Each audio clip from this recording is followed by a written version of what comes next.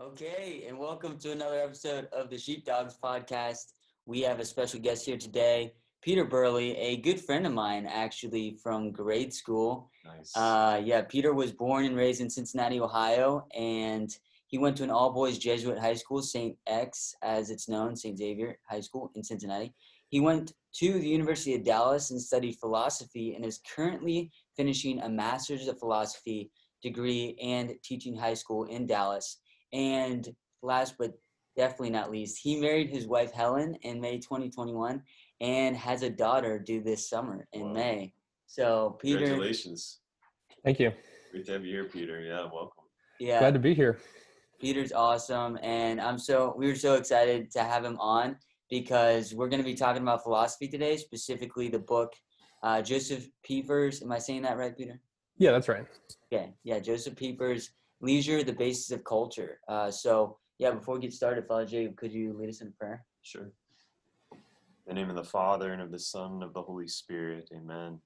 Heavenly Father, we thank you for this day. We thank you for Peter being tuned in with us here today. And we thank you, Lord, for all those tuning in also to listen. And Lord, may we continually know your grace, your peace, your rest in our lives. And like St. Augustine, may we know, Lord, that we ultimately only find our rest in you. And may we continually just know your wisdom, knowledge, and understanding. And we ask all this in Jesus' holy name. Amen. Amen. The Father, Amen. the Son, and The Holy Spirit. Amen.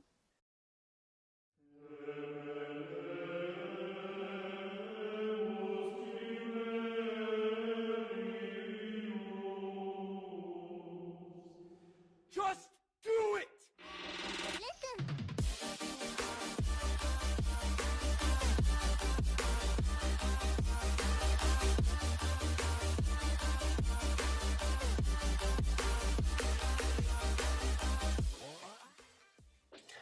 Well, thank you, Father Jacob, Johnny, and Michael as well.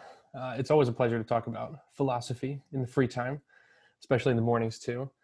So this is a pretty small book. It's just a little bit over 50 pages. It's more of a pamphlet or a lecture. I won't pretend to be an expert on it because most everything I could say is something that anybody could look up. But Pieper was born in Germany in the early 20th century.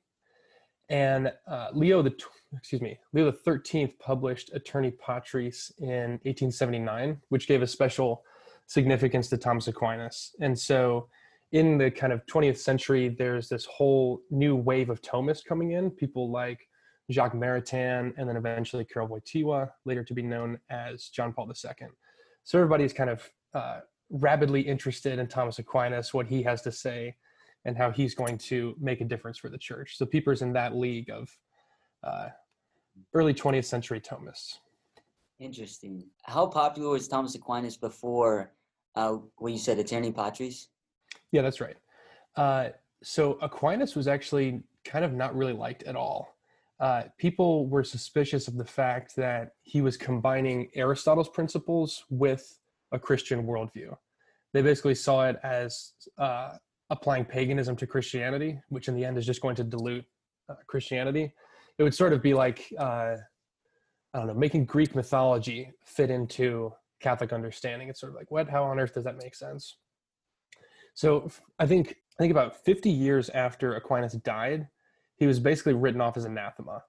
They published a document and he was condemned. And so from about 1325 until 1879, virtually nobody read Thomas, which is kind of shocking for us to think about because your average homilist is probably going to quote him. But for something like 500 years, nobody was talking about him. Nobody was interested in him. Leo the 13th comes back and says, wait a second, actually, Thomas was really onto something with combining Aristotle into Christianity. So it's this new brand, and it's sort of something that nobody's looked at for a very long time. And now they're interested in what on earth can we accomplish when we begin to study Thomas again. So that's why we have this new kind of interest, fascination, at times obsession with Thomas. So Pieper has that Aristotelian Catholic philosophical background. And this book is based on a lecture that he gave in Germany in 1947. So this is 2 years after World War II, right? People are getting their footing and rebuilding a culture. They're establishing lives for themselves and thinking about the new world and what it holds. Heidegger was also a big name in talking about technology and German culture. And he's writing about the same time, publishing his work, What is Technology, in 1957. So about 10 years after Pieper. So kind of all of Germany is buzzing with this question of culture and rebuilding and what does the future look like. So in section 1 of Leisure, the Basis of Culture, Pieper sets the tone and gives a kind of overview of what he's interested in. He's interested in culture, generally in leisure, but it's not a leisure in the way that we think of it. It has nothing to do with basking under the sun in the Caribbean with a margarita and you got the sea spray and you're sitting in a hammock underneath a tree or something like that. It's a higher and more restorative kind of leisure. Pieper says that culture depends on leisure and leisure depends on cultus. That can be defined in a couple of ways. The first one would be veneration or worship. So what you give worth to. Cultus could also be a way of life, the way that you conduct yourself. And it could actually also be labor. So leisure is dependent on where you basically put your work and apply yourself, where you get your energy as well. It's kind of multifaceted understanding. So that's where we get the basic idea that culture is downstream of worship. In other words, if we want to change our culture, then we actually have to look upstream into where we're getting our energy from, generally speaking. Does anyone have any thoughts? Like, what does that mean? Like, culture is the downstream of worship. Yeah, it's just fascinating to think about. I mean, often you hear that quote about, right, like culture eats strategy for breakfast, that kind of, you hear that end of like the importance of culture, but like it's so fascinating to hear about a liturgy and religion and that kind of thing, how it flows or should flow from, culture should flow from that. So can you tease that out a little bit for us? Well, I mostly think of where we put our energy today. You have a lot of Netflix culture, a lot of sitting in front of something and taking it in, but not really digesting it. I had a professor who noted once that whenever you get done with a Netflix episode, they give you 5 seconds to click off, which ordinarily when we're watching something, we take it in order to reflect on the world and to kind of let it change us in some way. But we've actually gotten to the point where the things that are giving us the entertainment don't want to let us do that. And so we live kind of before entertainment or before things that we're just taking in. And so that ends up with our culture looking non-reflective in some capacity. Insofar as it's a Netflix culture or something like that, it's going to be non-reflective. So the simplest way to put that would be whatever we put ourselves in front of, whatever we take in, actually changes us and we become like that in some capacity. I think we can even do that with like good things. Like I'm reading this Bible in a year. Sometimes I'm like, oh, I need to get 2 days in. And then I read 2 full days worth of scripture and I actually don't let any of it sink in. And then is it really doing any good for me? Right. Just the production side of it instead of time to think. Yeah. When you're actually getting competitive with yourself, competitive with God even. Right. I'm going to read you so much. You have no idea. Yeah, but it's also very American. Father, you've talked about a lot in your homilies about how serving with the Sisters of Mother Teresa and how they're always about praying with everything you do instead of just trying to get it done as fast as possible. That's really struck with me this year. Right. Yeah, the efficiency could just kill us sometimes in the U.S. I think, as far as like finding leisure, finding that time to reflect, that unexamined life, right, that we become because we're just like, okay, I could do more and it feels great to do more, so let's just do more and we'll think about it later. Yeah. And then sometimes I do the more and then I end up feeling very tired and empty and gross. Right. Mm-hmm. Yeah. That's exactly what Pieper's got his thumb on the pulse of. So he's objecting to our modern understanding of work, our modern understanding of use and where we apply our energy. So he thinks that we get the order wrong. Nowadays, we live to work rather than work to live. We live in order to go to work. From 9 to 5, we're spending kind of the best part of our days going to do things and then coming home to our friends and our families just utterly gassed and exhausted. So Pieper looks back at the ancient Greeks and he's looking at the way that they live their life. And he says that they don't live their life in terms of work, but they live it in terms of leisure. They see life as primarily about being leisurely, and work as sort of the thing that gets in the way of leisure time. So ideally, when you have leisure time, you're sharing meals, you're meeting people. In their world, you're participating heavily in politics. And obviously the Greeks had issues of their own, warfare being one of them. They were also pagan, but we won't hold that against them. So it's not a white column paradise, but they did have something pretty essential to their culture that we don't have today. Nowadays, we think of ourselves in terms of work. They saw theirs in terms of leisure. So Pieper's kind of looking backwards saying, wait a second, these guys were really onto something. And yes, they were different than us, and it's a whole different world, but they have something that we could really benefit from. And that was how people lived for a long time, striving for the good life, however it was, and working as much as you needed in order to get the good life.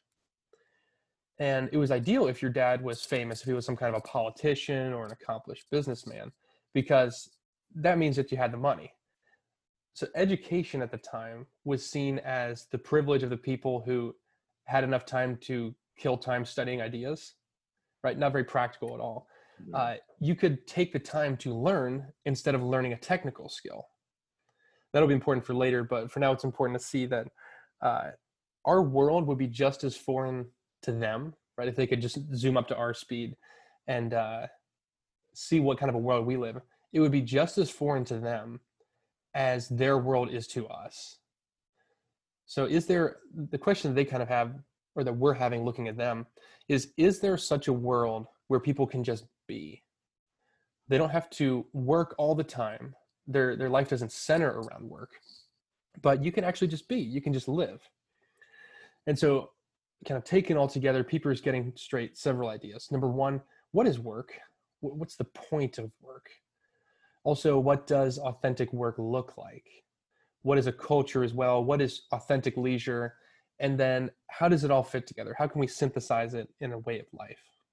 Wow, what you say there, it's just like, that's really impactful to me, especially in terms of like us living on a college campus now, and what like our lives are really centered on here in many ways. And it's definitely not leisure. I look at my leisure time being the Friday afternoon, Saturday, when, you know, I've worked the entire week basically doing schoolwork, and I know Sunday night I'm gonna have to do schoolwork again. So like Saturday is my only time. It's almost like I work in order to get to this like time of leisure, which is, it's almost just like kind of like this passing thing where it's like, oh, I get to spend this afternoon doing nothing, and that's like my leisure time and before I need to go back to work.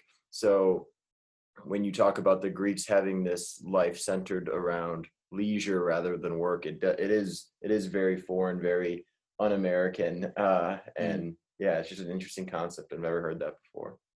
And people I hear all the time, I heard it walking in the hall yesterday. Oh, it's almost the weekend. Like that's the line. Honestly, it's Tuesday and people almost the weekend. Yeah. How does that all fit in, Peter? Like, I mean, yeah, you asked that question, but like, especially Americans, but also like Catholics as Catholic. Yeah, there's a reason why God wants the Sabbath. God didn't make the Sabbath just for himself. He made it for us. It's intentionally a break time that we're supposed to have in order for us to get back in tune with the way that things are. But yeah, I think you're 100% right. People are saying the weekend is almost here. I even catch myself saying that. How are you? Well, it's Friday. And I'm like, wait a second, that's backwards. And we even dread Mondays too. I think somewhere there's a statistic that the highest average of suicides are on a Monday morning, because you go back to work and you realize, oh my gosh, I have a full week ahead of me. This is going to be just like the last, however many decades you've been doing it.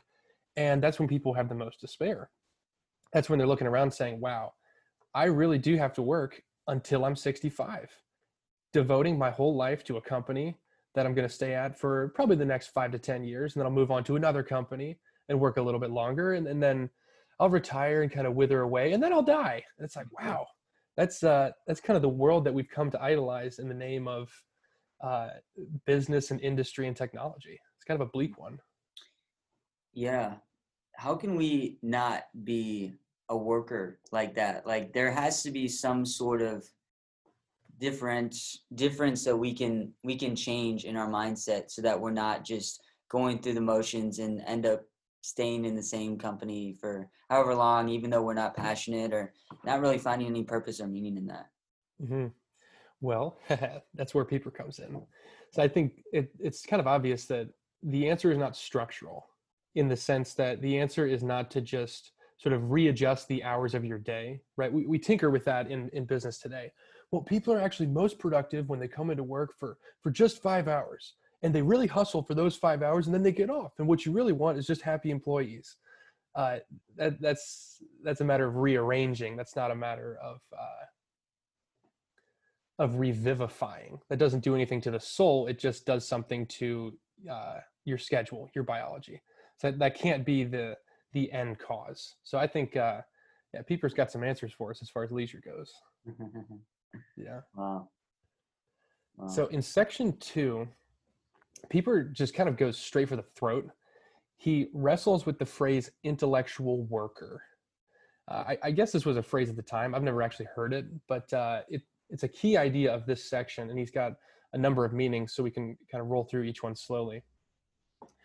Overall, Pieper laments the fact that work mentality has entered into the intellectual sphere, into the field of thinking. So he thinks that we've gotten to the point where we say that we understand something, and that knowing actually looks like aggressive observation rather than having anything to do with passive contemplative receptivity. Our knowing is aggressive.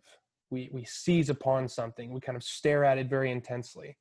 And it doesn't really have a whole lot to do with sitting quietly, receiving, not trying to do anything intentionally. We don't really sit and reflect anymore.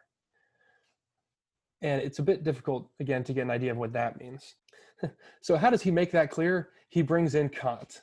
And if anybody knows Kant, he is not clear at all. So small crash course on philosophy. Father Jacob, you may be able to help me out here if I stumble on something. Kant was a German Enlightenment philosopher, and his theories about reality and how we come to know things are in the branch known as idealism. He's what you call a transcendental idealist. I'm not exactly sure still what that means.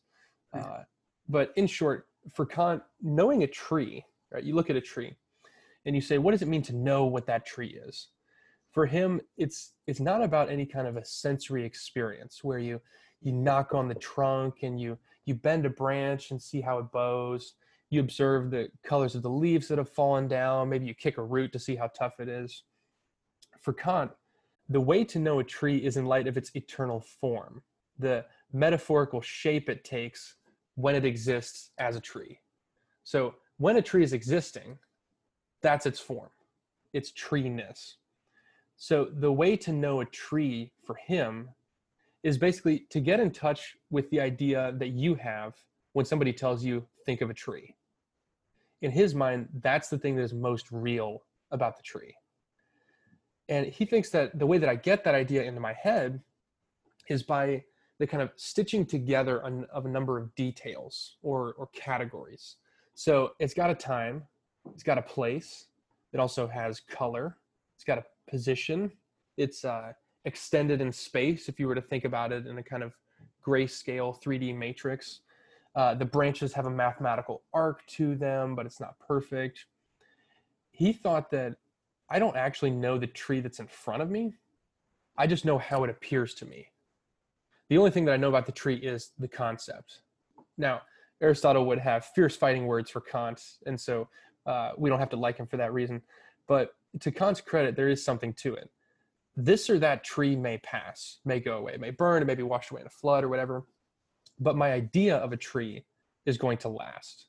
There's something permanent about that. Now, a bunch of intellectual blood has been spilled over Kant, hundreds of books, thousands of books. But the point for Pieper is this. It's the job of the mind to perform intellectual gymnastics every time you encounter an object. Kant thinks that this goes on for every object that I see, every time I open my eyes and look around. That happens every time.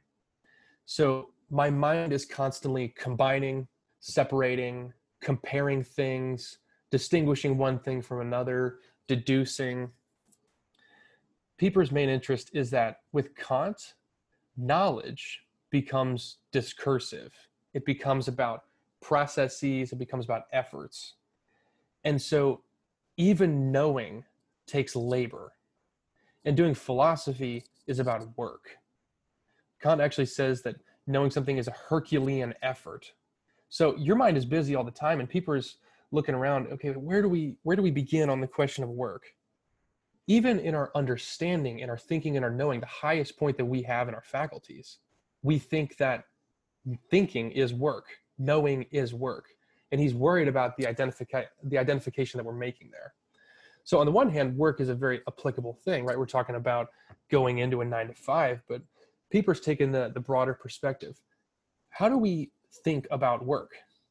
Well, our thoughts about it are ones that require work, we think.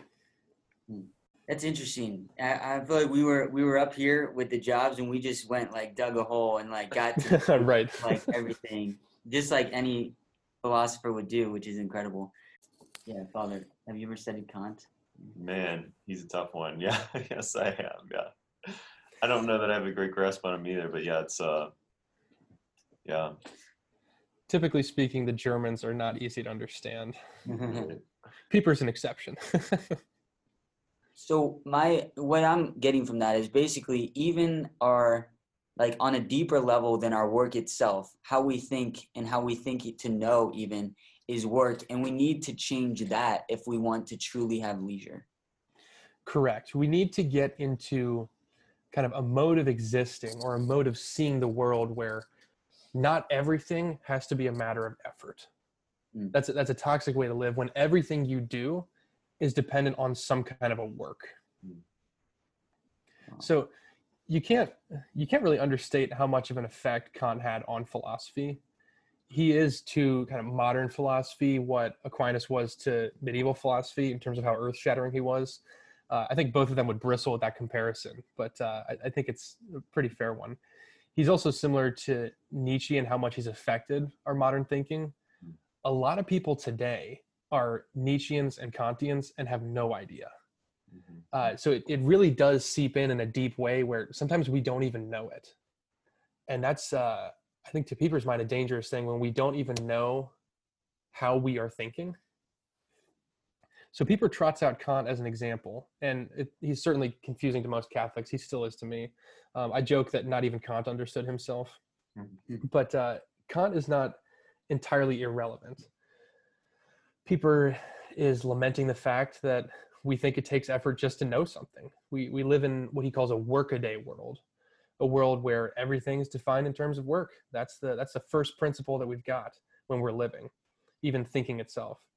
So, like I said, right away, he's attacking the highest part of the problem of understanding work and how it's infected our world. It seeps in very deeply. Wow, interesting. Yeah, and you're throwing out all these names. These are names that I only hear when I'm watching a Jordan Peterson video, and he's like explaining to me somehow how this is somehow important to my life, and I just kind of listen and don't understand what's going on. But I don't know. The question that's coming to me is like, is thinking hard? Philosophy is hard.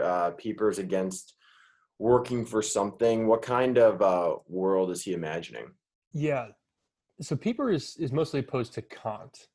He's opposed to the idea that thought is purely discursive, that thought in the final estimation is measured exactly by effort. The idea that knowing takes work. And so he's not opposed to work per se. He's opposed to making thought purely discursive. So he thinks that knowing taking work is problematic for two reasons. The first one, that knowing something actually becomes the fruit of unaided effort, or so we think. That there's nothing kind of given in the world, nothing that's already there before us. There's nothing inspired, nothing that kind of comes to us in a moment. And if you think that knowledge takes work, then you can't actually take anything for granted. And you end up feeling that you have to prove everything. and that reality itself will only stand if you prop it up, if you're the one who's made all the arguments and you're kind of holding up reality like Atlas. That doesn't make a whole lot of sense, I think, because reality's there whether we like it or not. So the second issue of knowing taking work is that if the two are identical, if every time we know something it has to take work, then we actually become suspicious of anything that is obtained with ease. We become suspicious of anything that, takes a short amount of time. And so nothing can actually be a gift for that person who thinks that everything has to be born out of toil and trouble. In such a case, we become kind of allergic to anything that is gentle or slow or inspired. And I think we can already see that that's pretty antithetical to the Christian understanding, especially when it comes to prayer, especially when it comes to the creation of the world. Whole different world that he's dealing with. So Pieper then mentions Thomas Aquinas and how he understands wisdom in the Summa. For him, wisdom is not so much a kind of attribute that we say that he is a wise man. It's more understood in terms of being a virtue. So it's a habit. It's something that you accrue with effort, ironically. So it's a habit of mind that we have, that we're able to pick up on difficult truths. So he says that virtue essentially regards the good rather than the difficult. Hence, the greatness of a virtue is measured according to its goodness rather than according to its difficulty. So, in other words, the more difficult isn't necessarily meritorious. It has to be higher and good in addition to being difficult in order for it to be worth our while. It doesn't make sense to do something just because it's tough, right? We have that in kind of tough guy culture today. I'm going to do it just because it's difficult. Mm-hmm. But in a certain regard, that's really stupid, right? You could try to run through a brick wall and that's really difficult, but that's not heroic in any way. You want to do it because it's awesome and also tough. So we don't want to make the mistake of thinking that a thing is worth it simply because it's difficult. Now, it's true that highest things do need effort, but effort isn't the cause of our knowing. It's the condition for knowing. Knowing happens to be difficult because our minds are dark. It's not the difficulty that makes it happen, where once the difficulty is there, yeah, now I can guarantee that I know it. Certain things just come to us. So Pieper makes a lot of comments about work and effort, and he's careful not to default to the opposite. We're saying that everything is easy. He says that true knowledge is not romantic in the sense of romanticism. It's not, I quote of him, it's not consulting the oracle in one's breast and possessing wisdom that's whole and entire. So wisdom is not sitting around and navel gazing and kind of feeling lovely about the world. Knowledge does take effort, and so Kant is right in that sense. But it doesn't take as much effort as Kant thinks. Effort is the condition for knowing something and not the cause of it. Pieper also brings out the medieval tradition too, so the days of Aquinas, Bonaventure, Scotus and the boys. And he argues for the distinction that they made, the distinction between intellectus and ratio. So ratio is what we would call discursive logical reasoning. It's one that puzzles things out. It's what you use when you're playing a word game or when you're doing a mathematical proof, right? You really got to get into it and take this in and pull that out and then see what happens and kind of engage with it in a real deep way. Intellectus, though, is another kind of reasoning that we have. It's the part of the soul that just sees the truth. It doesn't use a process. It doesn't have a medium. It's just what happens, like light hitting the eye or sound hitting the ear, right? We've got an apparatus for, having that, but it's not a process by which we come to hear something. We simply hear it. There's no effort in that. So ratio takes effort, but intellectus does not. It's very docile and teachable. It's very quiet and receptive. It's keen, so it is listening, but it's also perceptive. It's trying to understand, and it's not kind of straining forward like you would when you're trying to hear somebody, but it's more so sitting quietly and trying to maybe hear the way that the wind is hitting this or that tree, noises coming from the left or the right or something like that. That's more what it's like. It's what you do when you're on the front porch and you got a cup of coffee and you're watching the cars pass by and just thinking about your life, just having a lovely afternoon. Okay. So, wow. Okay. So you said there's ratio. Is that how you? Yeah, ratio. Ratio and intellectus. So yeah, it seems like one takes effort, one really doesn't. It's just like intellectus. It's just kind of like you're letting it happen to you. What's the danger when intellectus, like you actually cannot use your intellectus? You're only used to having everything take effort.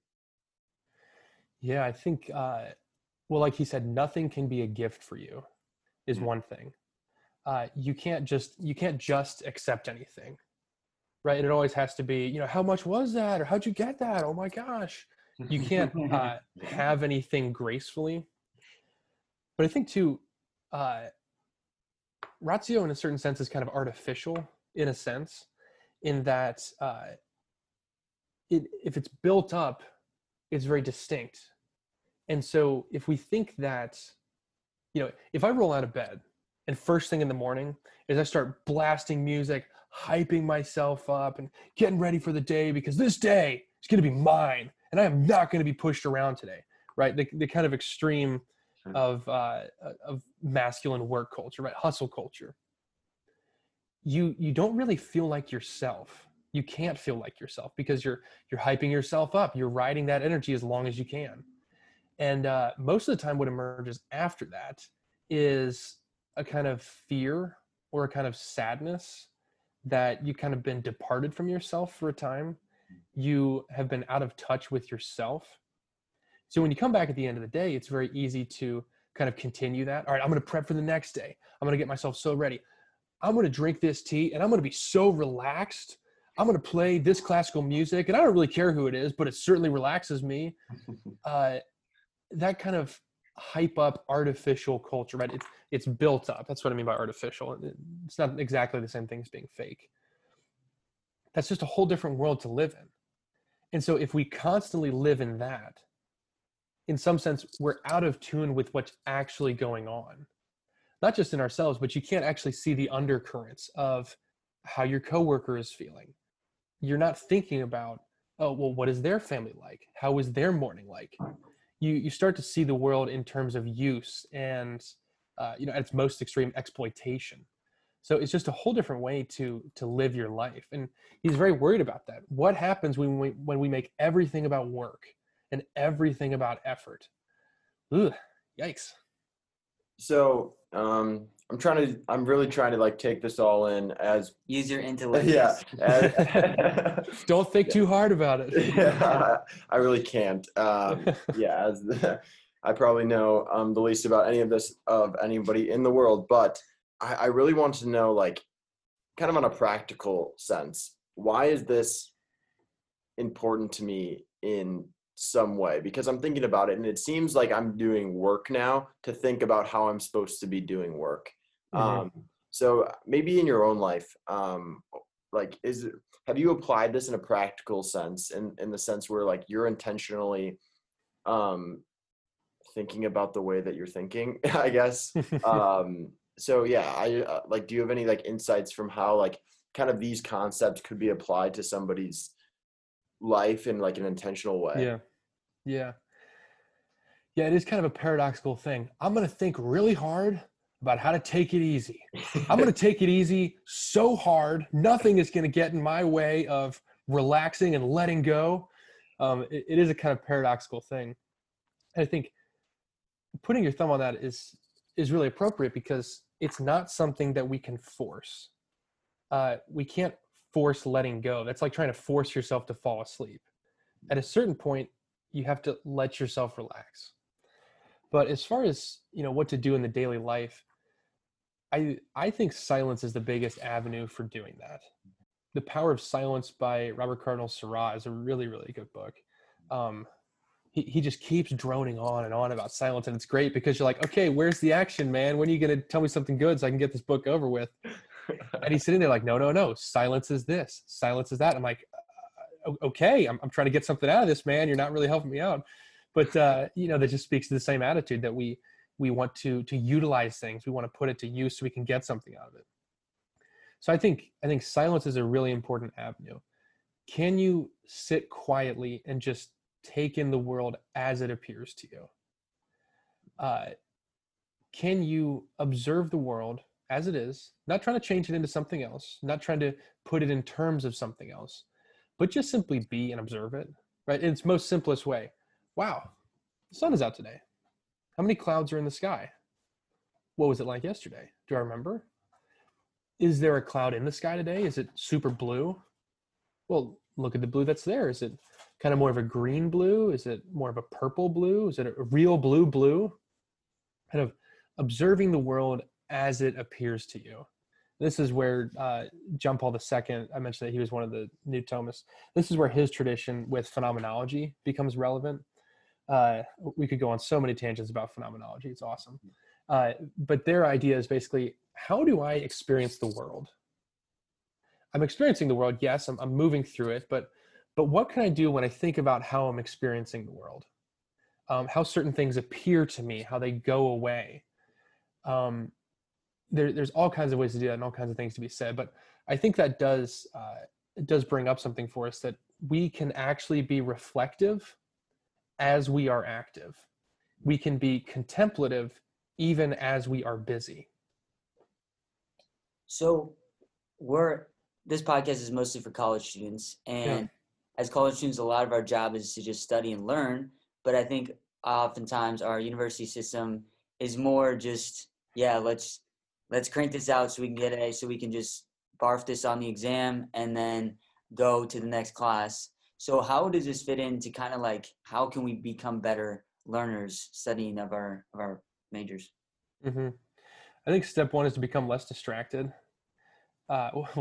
Step one is to go to class. Step two, when you get to class, don't be distracted, right? I'm a big advocate of using good old-fashioned pen and paper, right? It's a shame that we have to say that that's old-fashioned. I'm against the new way of, whipping out your laptop, you get out OneNote, and you type down everything you can think of. You're not really engaging with the world when you are typing down everything that the person says, right? It's on your laptop, great, which means that you have it for the future, but you don't yet have it in your mind. And if it's an important lesson, you don't actually yet have it in your soul. So the education really doesn't mean anything at all unless you have somehow taken it in, right? If you want to pay a lot of money to have information not in your head but somewhere else, just buy the textbook and dip, right? Because it's all there, but that doesn't make any difference to you. And I think we all recognize that. That's kind of a stupid thing to do. You can't just bail. So I think taking time that also means you have to do the reading that the teacher asks you to. You got to read the chapter and, not just glance over it, moving your eyes across words and through pages, but you got to think about it. Can you summarize what you've just read? Or did you just stare at the page for 2 minutes, decided you were tired with it, and then you move on to the next thing? To answer those questions, no. Yeah, absolutely not. I never do that. Yeah, I mean, it's a difficult thing, and it does not come all at once, which is why school takes so long. It's because we have to learn those habits. So I think little things like that, are you really participating in your education? Are you getting the most out of it that you can? I think we make the mistake of thinking that school is about, it's basically just about having the college experience, right? Where going to a party is what you really want. And the way that you get there and you have that whole experience is by paying a lot of tuition. That's kind of how we see it today. You get a lot of seniors in high school saying, I want to go somewhere where I can get the full college experience. And there's a little bit about that that's kind of heartbreaking. Like, oh, like that's what college is really about, I guess. That's what it's become. Does Pieper? So I would say, yeah. Practically, what can we do? First thing, I think don't walk around with headphones everywhere, right? don't have your phone and be moving at the same time. Don't be walking and texting and then bump into somebody. Like, take the time to observe the people who are walking around you. See what they're like. Wonder what their world's like. Right? Not in a weird kind of observer way, but just, oh, that's a person. They're walking by. They're kind of like me. And then when you sit down, here's one thing that I always try to measure, like, how is my spiritual life doing? When I sit down in a doctor's office or something like that, do I immediately lunge for my phone because I'm afraid of somebody looking at me, or I'm afraid of interaction, or even worse, am I too afraid to sit with myself that I feel like I have to get up? That's a sign that something's gone wrong, where we actually need the silence at that point. So I would say, don't listen to music while you're moving. Don't touch your phone while you're moving. Be hesitant always to put on music and to pump yourself up. If you're going to class, really go to class. Do go to class. When you do, try as much as you can to participate in the reading, right? Textbooks are dry, right? It's a shame that we've gone to just a pure textbook culture. But as much as you can, try to understand what you're talking about. You know, look up a YouTube video on it if you need help understanding it. Another thing is, like, learn how to cook, right? Not in a condescending way, but, you know, I didn't cook much before I got married. But now that I'm here and my wife, you know, she knows how to put a dish together, I'm having to learn about, like, how do spices interact? How does the heat work on this or that pan? A cast iron heats up a lot more evenly and it stays hot for a lot longer. Okay, so that's going to affect how things work. So all that's to say, you start to get a feel for what the world is like, and it means something to you. I think the more we can participate in the world, and the less we navel gaze, wonder about how I'm feeling, wonder about what my emotions are, staring at everybody else, kind of being competitive, right? That dude, I probably hate him, but I won't as long as we're friends. That girl, maybe she's cute, but I'm not going to talk to her, right? Seeing the world in this kind of comparative, competitive kind of mode. I think breaking out of that takes time, takes a lot of effort. It's not going to be accidental. It's only going to happen on purpose. But I think what Pieper's alerting us to is that kind of a world is better than the one that we're in. So on a societal level, so what happens when everyone walks around with headphones in, when no one actually observes, and our whole society, and this goes on for years, and we never learn to use our intellectus and just keep working and trudging? Well, we've all seen Walle, right? We all sit in chairs and get fat and we don't talk to each other. Yeah. We all watch the same programming. I heard somebody kind of put out on LinkedIn, you know, what does the future look like? And this person speculated. The future looks like everybody has some kind of quick way to transport themselves. And they get on a device in the morning and there's a list of tasks. Deliver this, deliver that, right? Amazon, groceries, whatever, everything subscription. And your whole job, basically, assuming you're not going in to supply those subscriptions yourself, your whole job is just going to be to get on your bike or to get in your car and to transport something to somebody else who's paid for it and doesn't want to leave the house. That scares me, right? Imagine this. You get somebody their groceries and you go and you knock on the door and they don't say anything because they're sitting in Oculus staring at the wall, and everybody in the room has on their AI, eyepiece, and is just in their own world, in their own board meetings. That's terrifying to me, right? That's a terrible world to live in. There's no community or fraternity there. I can't remember if I answered your question.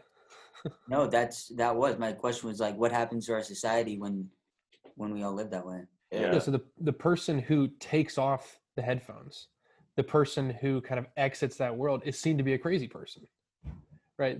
Plato in the cave in the Republic. The person who gets out of the cave, who goes up to see what the real world is like and isn't looking at puppets and shadows anymore, they realize that it's a breath of fresh air. It's a whole life that they didn't even know was available to them. Mm-hmm. And they have to go back and tell people about it.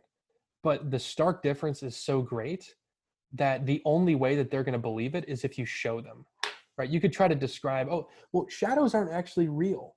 It's actually all about the things that the shadows are of. It's a shadow of something. Well, that's the real thing. They're like, what? No, that doesn't make any sense. All I've known for my entire life is my iPad because that's how I was raised. When my mom would get mad at me, she would shove an iPad in my face. And, that's kind of the world that we're inheriting, unfortunately. How do you convince a person of what the good life is if they're so used to virtual technological everything? Mm-hmm. You're going to look like a crazy person.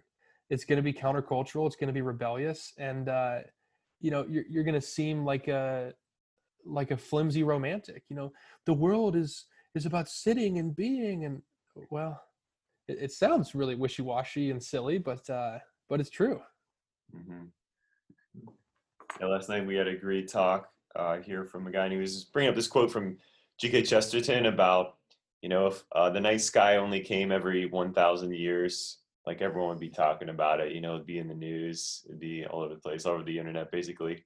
And so just the beauty of things we encounter and we don't even take time to notice, but how can we help people understand that, or like ourselves, and I think so much is, I love for you to mention nature, because a lot of it is just getting outside of our world of technology and just being present to the people around us, but then also being outside too. I think of St. Francis, who spent most of his time outside and he found God in everything, but also in our own lives. Yeah, okay, we couldn't just walk by everything and keep on our sunglasses and our pods and all that.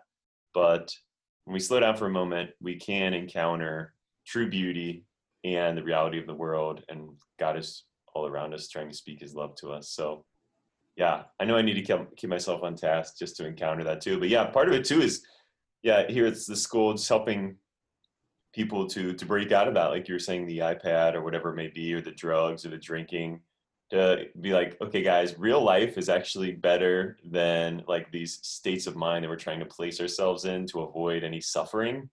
Mm-hmm. And yeah, helping people to encounter that is something I've been trying to learn how to take people that next step, and I haven't found the answer yet. But anyways, just a little bit at a time, I think, to show people that reality certainly can be tough, but just the beauty, the true beauty that's there, and not just the passing, whatever fake thing that we're sold just to kind of hold us over.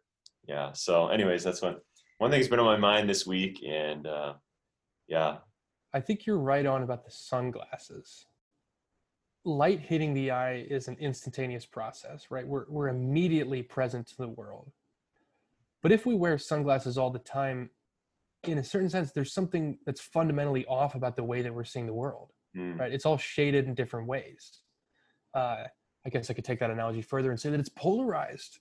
But if you think about that going the other way, right, you can't see the world accurately, but you understand, you just have to apply a small addition, but people can't actually see you. Mm-hmm. And that's the whole point. That's why we wear sunglasses indoors. Is I don't want somebody to look at me in the eyes. I want to keep this kind of veil of hiddenness, a kind of a mask of mystery. Mm-hmm. So I think that the sunglasses, you're right on the money. I think you're 100% right about Francis of Assisi too. There's not a whole lot of concrete in Assisi, right? Not a whole lot of perfectly paved areas where he can just walk up and down, right? That guy's probably twisting ankles left and right. He's walking up a hill and the grass is uneven, and oh, there we go. Right, yes, it hurts, but there's something that's kind of natural and human and almost desirable about that nature's working on you, and you're present to it, and you're not utterly removed from the natural world. Nowadays, we have our perfectly air cushioned shoes that provide us the perfect arch support, so we never have to pay attention to our feet. And we work on concrete that is always very nicely paved. Maybe we walk on tile in our workplace, and everything is pitch perfect. And the only thing we have to pay attention to is what other people think of us. Ooh, there's no real hearth to gather around of how was your journey? What was it like to get here? No kind of bonding over that. Nowadays, I left my air-conditioned apartment to come into my air-conditioned car to get into my air-conditioned work, right? So my whole goal is basically just not to sweat all day, right? Even the suits that men wear now have flex fabric in them so that you could basically play soccer and go to work in the same outfit. We don't even want to change what we wear anymore. And, if you can ride a bicycle and still go to work, there's something that's kind of weird about that, right? In the same outfit. It's kind of I have to convince students, please don't wear sweatpants to high school, because if you look like you just got out of bed, there's something that's not dignifying about your work if you have the same outfit of hoodie, sweatpants. So all I have to do is just roll out of bed, get in the car, and well, that's a kind of sad way to live. There's no ceremony to putting yourself together. There's nothing kind of dignifying about the way that you're conducting yourself. So yeah, I think you're 100% right, Father. Yeah, it also reminds me, you speaking about just that idea of sometimes we're so worried about usefulness of things. And of course in seminary, you know, is hitting the books all the time, doing all these like practical things, which was great. But then also we would have these work days when it was just like 80 guys going into the woods with machetes and cutting down this invasive species of honeysuckle. Oh yeah. And of course our rector was a philosopher, but yeah, it was so great. I mean, it turned out to be one of my favorite things of seminary, just being with the guys in the woods, cutting down these things. People were probably like, why are you doing this by hand? Why? They're just going to grow back. But just the joy that was there, being with the brothers, being with guys in the woods, working hard and just enjoying the day and realizing like, this is actually what we're meant to do. Not just like read all day. And yeah. It's because you need it. Right. It's so against like everything that I like drive myself to be, because I did a sales internship and you're all about efficiency, effectiveness. Mm-hmm. There is no room, not even a minute in the workday where you can take like a second and be like, evaluate, you know, how am I doing? How's the sky look today? You know, it's all about performance. And so this is just like really mind blowing to me. You get that 120-hour work week where your boss says, I need your phone on all the time. I should never not be able to reach you. And when I call you, I need you there. There is no excuse. I need your email. I need your phone number. It's like, wow, we are utterly inundated by work and utility. And the question that I always have to ask is, why? So you can get money, so you can buy stuff, so that the time between now and your demise is reasonably enjoyable, so you can recover from what work did to you? How on earth is that a good plan of action? Yeah. But you know, we don't even have enough time to stop and think about that. And if we do, it's often overwhelming. We don't even have the categories to consider, you know, unless you're, you know, born into some kind of religious upbringing. We don't really have the categories to consider, like, oh, there might be a God, and there might be, you know, an afterlife, and things may not be that bad. They could be good, actually. Plato and Aristotle were both pagans, right? They didn't believe in the Christian God, but they were able to reason to an afterlife, that things might be better, that there's something about being with the divine after we go. So we can do it, but the modern world doesn't let us think in those terms. It doesn't let us contemplate in those terms. Wow. I actually think we could have like a 10-part podcast with you on this. We didn't even get through like any real, like, we got through maybe 2 sections of the book. How many sections are there? We got, there's 5, and I think we got through like 1.5. Okay. Oh, Yeah. not too bad. This is good. That's No, great. it's really good. It was great. Actually, it was making me think too. So one big dream we have here is just to help people discover this depth of life and really encounter so many questions here on campus, to be able to like have this response to the culture, you know, in so many ways. So we're hoping to establish kind of like a little school of philosophy or, you know, natural theology, some of those things, just help people realize like who we are, who we're made to be, the reality. So anyways, if you're ever back in Cincinnati and want to teach, we're hoping to start in the fall. We're going to start kind of our own school, probably the classes at Miami. But yeah, because people are hungry for it. You know, people realize like I'm made for more than just, yeah, you know, the addictions that we have and whatever our technology or these things, and people long for it. But how to like open that up for them, to helping them to understand that they are made more from that. And then how to bring that to others too on campus. Because yeah, sometimes people just think like, well, it's just these, you know, the pleasures of the world that's going to get me to wherever. But to have that expansion of like, actually the world is more amazing than we even know. And what does that mean? So yeah. That kind of the good life is actually proper to us. Right? We're living in a world today that is not fit for us, right? We've gotten used to it and it's what we have, but in the end, it's not where we're supposed to be. There's something that's more proper and more fitting to us in light of who we are. Yeah, and this conversation has been super helpful to me because I am that person that wears headphones everywhere and sunglasses and has their hood up. And when I walk to class, I look at my feet as they're taking the next step, and I don't look around at all. So yeah, it's definitely been impactful, changed my thinking a little bit. So hopefully next time I'm walking to class, I can have the willpower to take a look around for once. So yeah, thanks for your insight. Absolutely. Well, fellas, thanks for having me on. This has been a pleasure. Yeah, it really has been, and I definitely want to do some more, possibly a part 2 episode in the future. So we'll look out for that. And to close us out, Father, could you lead us in a prayer? Thank you. In the name of the Father, and of the Son, and of the Holy Spirit. Amen. Heavenly Father, we thank you for this day. We thank you for this time. We thank you for Peter sharing this wisdom and insight, Lord, for we know we are made for more, Lord, and that you've given us so much. And may we never sell out just the big, beautiful things you want us to experience, to know your love, your presence, your truth, and just beauty in our world around us and those we encounter. May we continually just strive to know you, Lord, in each and every encounter of those people we walk by, and the trees and the flowers, and just to, know all these things do indeed proclaim the glory of God and proclaim your love for us, Lord. And may we encounter that in some new way today and just share that too with the people we encounter. We ask your blessing upon Peter, upon us, upon all those tuning in today.